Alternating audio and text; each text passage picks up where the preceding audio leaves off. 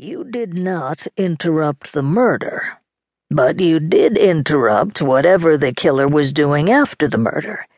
And it's possible that Mr. Spottiswoode wasn't deliberately targeted, merely unfortunate enough to interrupt an armed intruder. That would be ironic, I said. The guy everyone hates gets knocked off just after one of his worst rampages since we started working here, and it turns out to be a coincidence? Something that could have happened to any one of us if we'd been unlucky enough to come here at the wrong time? Something that could have happened to me if Michael's rehearsal had ended an hour earlier and I'd shown up to do my inspection at 11 instead of midnight.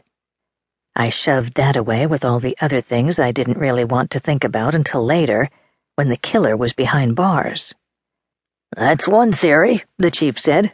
I'm not discounting the possibility that someone with a strong motive to kill Mr. Spottiswoode lay in wait and staged the damage to make it look as if an intruder had been here.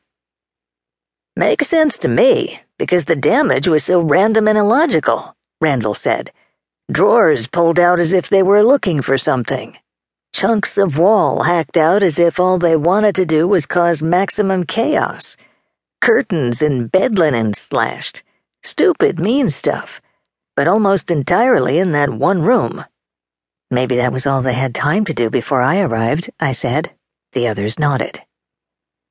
There's also the question of how the intruder gained entry, the chief said. No sign of a break-in, and I understand it's only the designers who have keys.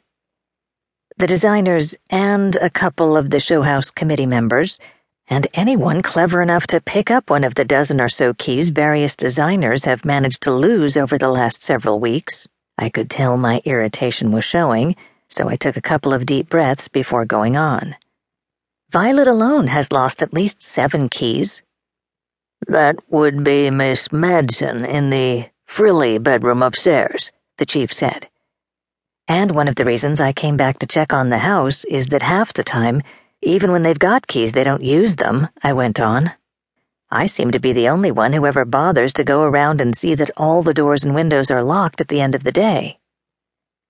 This in spite of our attempts to make sure all the designers were aware that there was a history of vandalism here at the house, Randall said. Not surprising, given how long it's been vacant. Only surprising it took several years.